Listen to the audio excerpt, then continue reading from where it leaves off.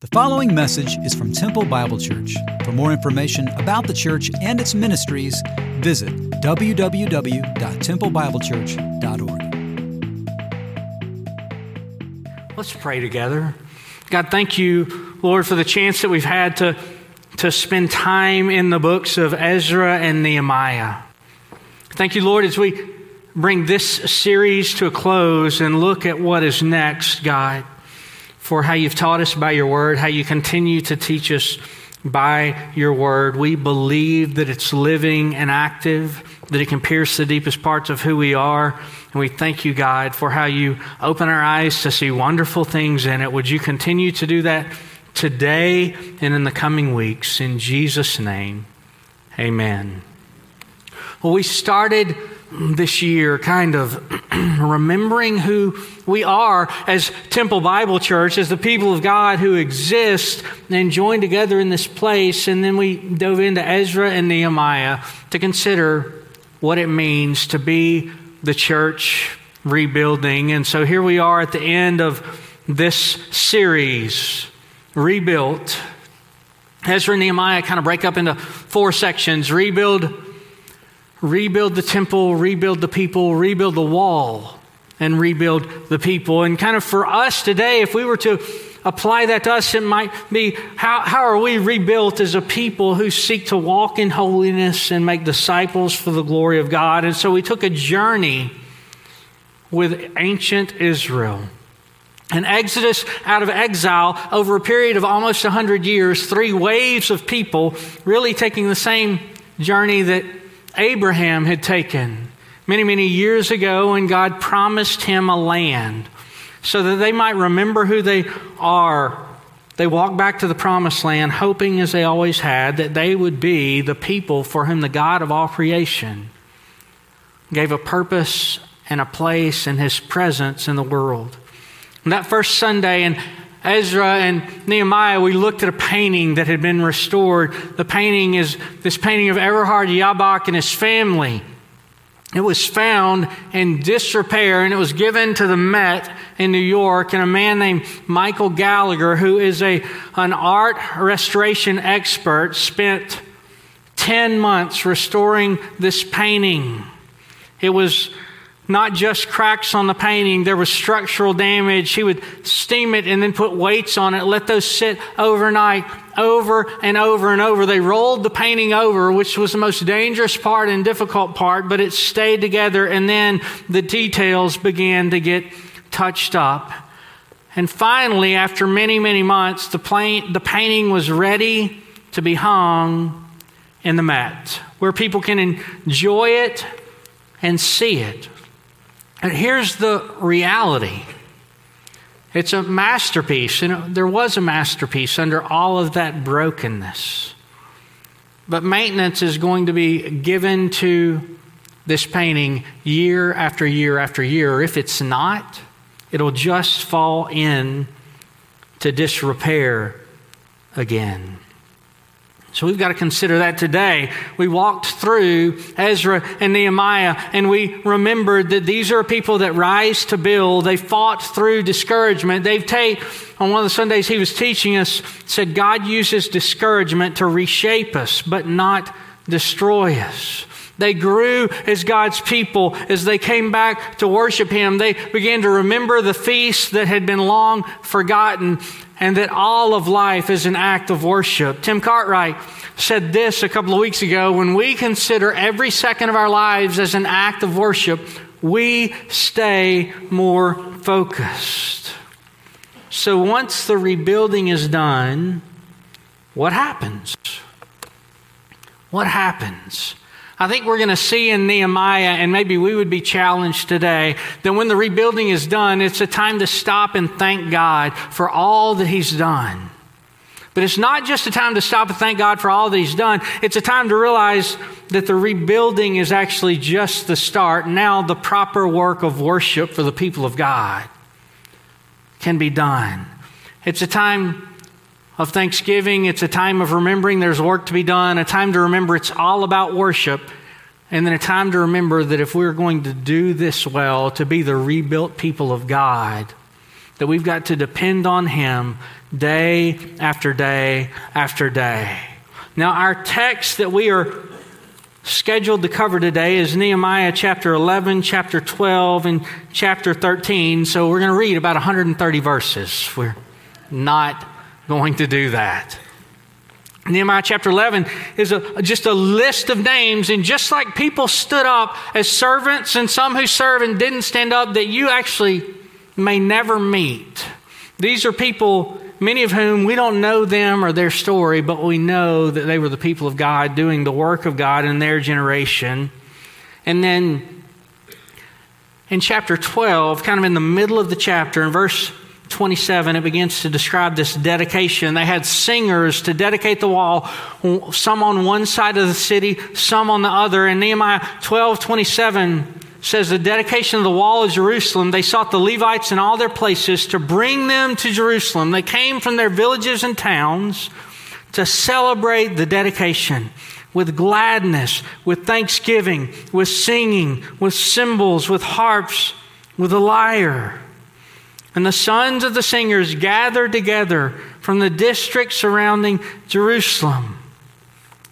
And they went from gate to gate to gate to dedicate the wall. There are people singing, these choirs giving thanks to God. It says on that day, men were appointed over the storerooms, the contributions, the first fruits, and the tithes to gather into them the portions required by the law. People were bringing offerings, a generous people, like you have always been a generous people, so much so that they had to have people to account for what was being brought in. It says they performed the service of their God, the service of purification, as did the singers and the gatekeepers, according to the command of David and his son Solomon.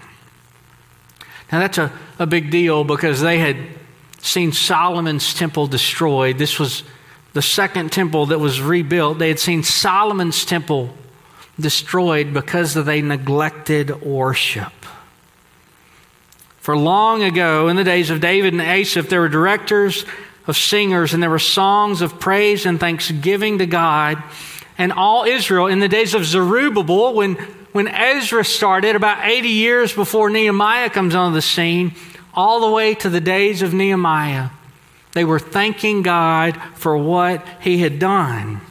And we've recounted this, how God has been their God who brought them out of Egypt into a land of promise, who has been with them with steadfast love and mercy despite their sin. And so they stop to give thanks. And you know what? I thought if we did that as TBC, it would take all day. But I began to think about just what God has done in this body.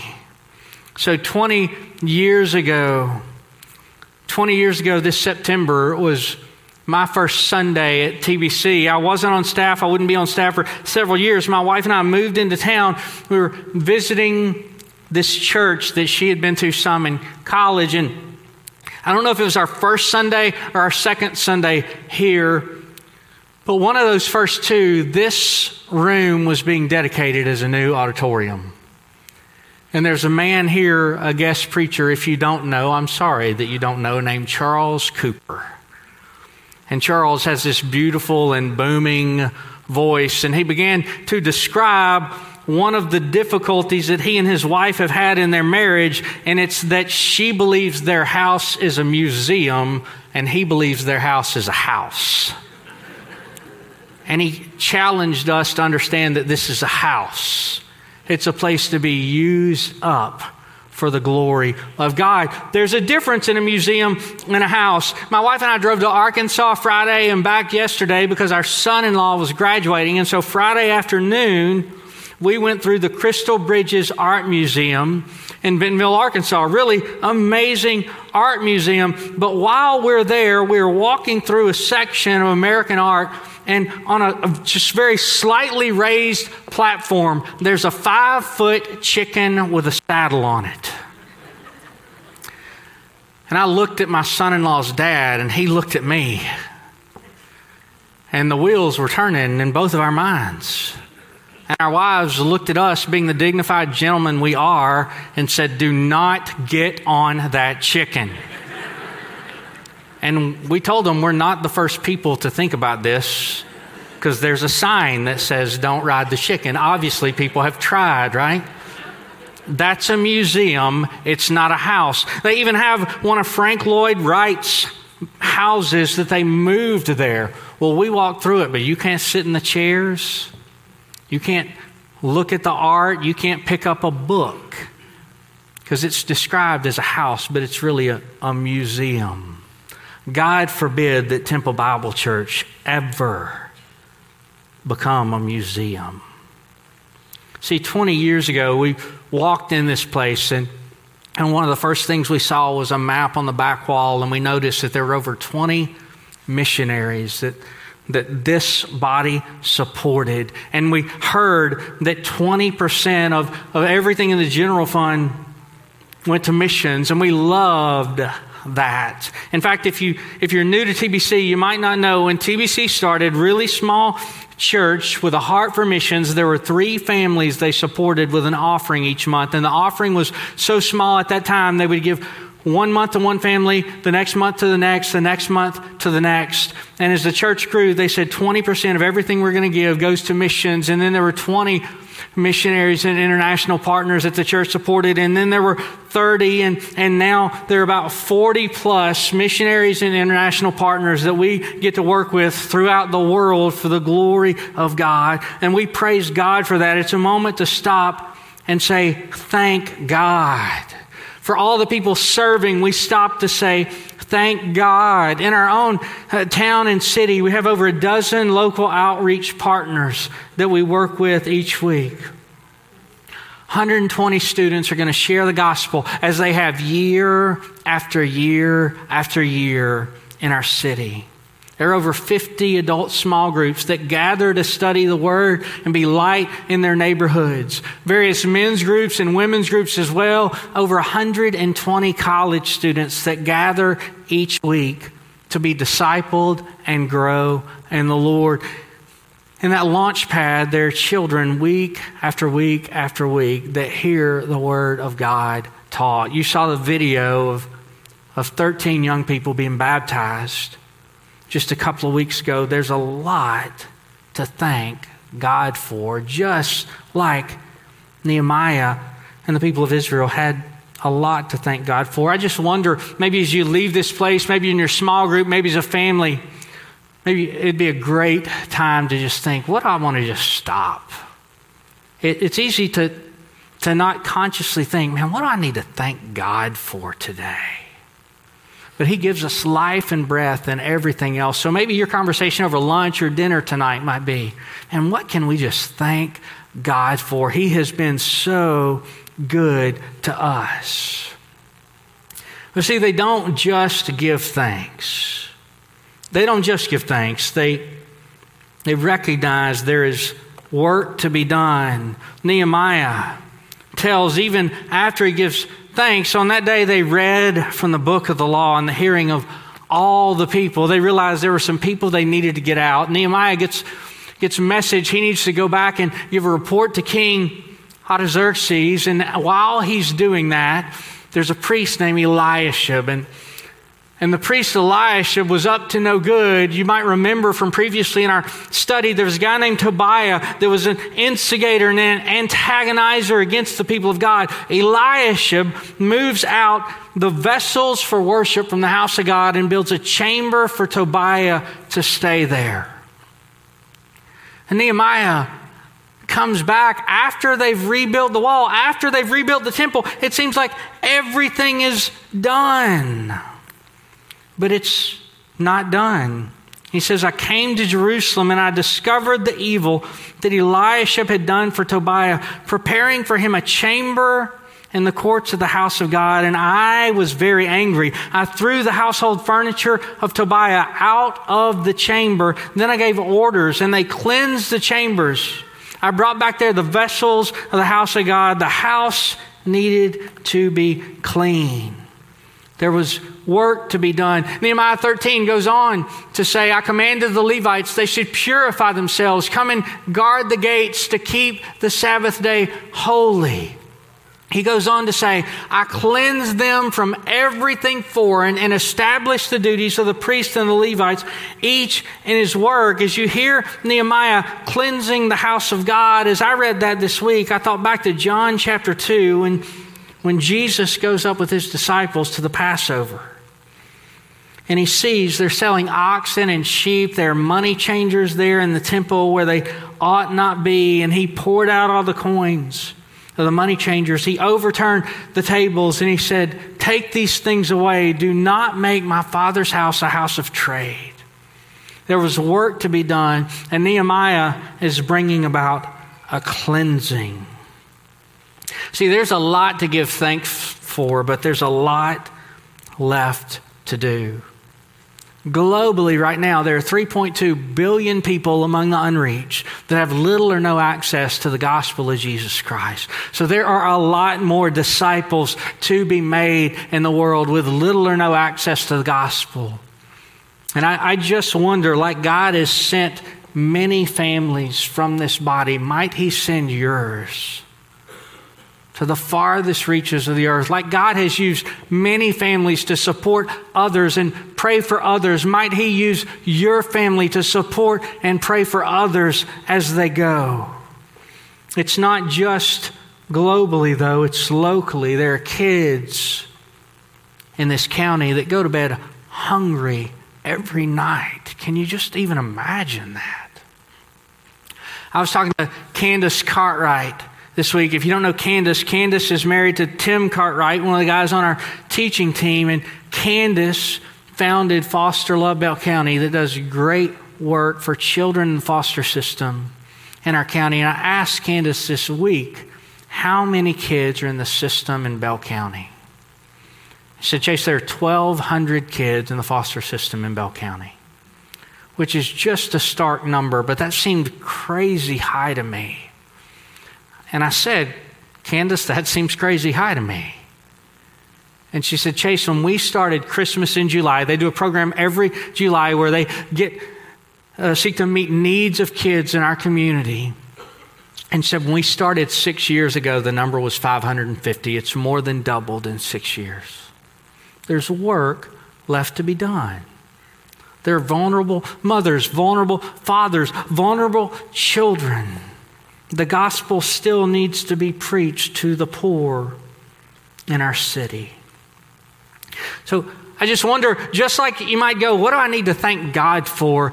Maybe right along with that, the question would be, what can the next season of my life look like? As it comes to serving God? Is it in the church? Is it among our partners? Is it to the ends of the earth? How might God have me serve him? There can be a mindset, well, listen, the wall's rebuilt, the temple's rebuilt, we're done. We can just kind of sit back, come on Sunday, just relax, right? But really the wall rebuilding is so that God can be properly worshiped, so the people can be about what they're supposed to be. It's kind of like when a young man and a young woman get married. There's all this anticipation, all this excitement, all this joy leading up to this day. Oh, we're done, we're married. Life will just be easy from now on, right? We have a saying, the honeymoon is over. You just have a life to love one another now. See, when the temple's rebuilt, when the wall is restored, now the people of God can be about their business. What's an area God would use you to serve in? See, there's thanksgiving, there's recognition that work is to be done, and then there's a remembrance that God's glory is the reason we do it all. We do it all for worship. These books record what happened when the people weren't worshiping, when they were cast into exile because they neglected the house of God. They come back in, they're trying to restore right worship in the house of God. But then there's this crazy couple of verses in Nehemiah 13. It says that Nehemiah was so upset with some men that he started pulling their hair out. Now, some of you read that and you go, I'd like to be Nehemiah. I got a list of people, right? In fact, somebody asked me if I got a haircut this week. I said, no, Danny just got a little upset with me and got this front out. listen, do we get to do what Nehemiah did? Right, that sounds fun. There's some people that come to your mind. You need to repent, right? Maybe it's a group of people that come to your mind, a category of people that come to your mind. Well, what's different about how Nehemiah responded and how we need to respond? Well, I believe the answer is that Christ has come. See, I believe before Jesus came, this is what justice from God looked like. But Jesus took the justice of God upon himself. No one took his life. He laid it down of his own accord. He took it upon himself for your sins, for my sins, for the sins of the world. So if people have sinned against us or sinned against God, we can rest with full assurance that those sins were either fully, completely punished on the cross, or they will be punished forever in conscious, eternal torment and separation from God. The scripture tells us if our enemy's hungry, we give them food to eat. If they're thirsty, we give them something to drink, that we leave room for the wrath of God. The difference is that God set Jesus forward as a propitiation, a covering for sin, because he had forgiven Old Testament sinners. And he had to vindicate his righteousness so that he could still be just, but then also the justifier of those who have faith in Jesus. Hebrews 1:2 says it this way: long ago, at many times and in many ways, God spoke to our fathers by the prophets, but in these last days, he's spoken to us by his Son, whom he appointed the heir of all things, through whom also he created the world. Jesus, when he was being crucified, he didn't pull the people crucifying him, he didn't pull their hair out. They pulled his beard out. He took the punishment upon himself. So we follow Christ. We leave room for God's wrath, and we seek to worship God in a way that honors him today. See, if we're to be the rebuilt people of God, we've got to thank God for all he's done. We've got to know that there's a lot of work left to do. We've got to know that that work is about God being worshiped among the nations. And if we do it well, then we got to recognize we need God for every bit of it. We're just fully dependent on him. Nehemiah knows it, so he asks God 3 times, God, would you remember me? Would you remember me? In 13:14, remember me, O my God, concerning this, and do not wipe out my good deeds I've done for the house of my God and for his service. Last part of verse 22, remember this in my favor, O my God, spare me according to the greatness of your steadfast love.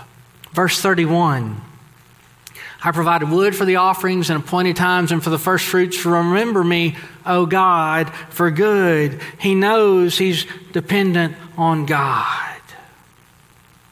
They're rebuilt, but he needs help because there's something missing. It's kind of like a house. My wife and I bought a house about 7 years ago. And when we bought that house, we remodeled it, but we have these things in our house that cause it to always need some upkeep. Y'all know what these things are, right? They're called children. So that there are these sections of walls that get who knows what on them, and the door jambs get banged by scooters or bicycles or feet or whatever else. There's always upkeep. We want the house to be set right, and we keep working and we keep working and we keep working. Now you would think the temple's rebuilt, the walls rebuilt. This is going to be this awesome moment of prosperity for Israel. All will be well. God's going to bring his presence back into the temple, and life's going to be good. But that's not what happened. See, within just a couple of decades, things are in such disarray that there's just utter silence from God. God doesn't speak to his people for 400 years. It's this kind of picturing or remembering of slavery in Egypt, this dark moment. And the reason is because God doesn't live in temples made by hands, and it's impossible for the blood of bulls and goats to take away sin. The people didn't need just a new temple. They needed a new covenant. They didn't need a new wall to protect them. They needed a new king. Jeremiah told them this before they ever went into exile. For this is the covenant I will make with the house of Israel after those days, declares the Lord. I will put my law within them, and I will write it on their hearts, and I will be their God, and they shall be my people. And no longer shall each one teach his neighbor and each his brother, saying, know the Lord, for they shall all know me, from the least of them to the greatest, declares the Lord. For I will forgive their iniquity, and I will remember their sin no more. And it happened when Jesus was placed on that cross for the sin of Israel and the sin of the world. They didn't need a temple and a wall. They needed a covenant and a king. So Nehemiah's contemporary Zechariah described this king that would come. Rejoice greatly, O daughter of Zion. Shout aloud, O daughter of Jerusalem. Behold, your king is coming to you, righteous and having salvation. The king who has salvation is going to come, humble and mounted on a donkey, on a colt, the foal of a donkey. And Jesus rode in to Jerusalem on that donkey, declaring that he was king. There's work to be done today. God has not been silent now. He's given us his word, and he tells us this about the king. Listen, did you know Jesus is coming again? And when he comes a second time, he is not coming on a donkey. Revelation 19, starting in verse 11. I saw heaven open, and behold, a white horse, and the one sitting on it is called Faithful and True, and in righteousness he judges and makes war. His eyes are like a flame of fire, and on his head are many diadems, many crowns, and he has a name written that no one knows but himself. He is clothed in a robe dipped in blood, and the name by which he is called is the Word of God. And the armies of heaven, arrayed in fine linen, white and pure, follow him on white horses. From his mouth comes a sharp sword with which to strike down the nations, and he will rule with a rod of iron. He will tread the winepress of the fury of the wrath of God Almighty. And on his robe and on his thigh he has a name written, King of Kings, Lord of Lords. We look at a world like Nehemiah looked at it and said, there's so much wrong. What are we going to do? But we've been told what to do. We make disciples for the glory of God. We lay down our lives for others that they might know Jesus, because one day he's coming back and he will set all things right. And this is the God that we worship today. So I want to ask, just as we've asked, is there anything I need to thank God for? Is there any way in which I need to be serving him? I want to ask now, is there anything that's hindering you from worshiping him rightly? Is there anything in life you just need to look at and go, hey, let me just pause for a second. Let me just think, am I really pursuing the Lord rightly? And communion Sunday is a wonderful moment to do that. Mark and Whitley are going to lead us in a song. And as they do, maybe you take this time to reflect and spend some time with the Lord before we partake together.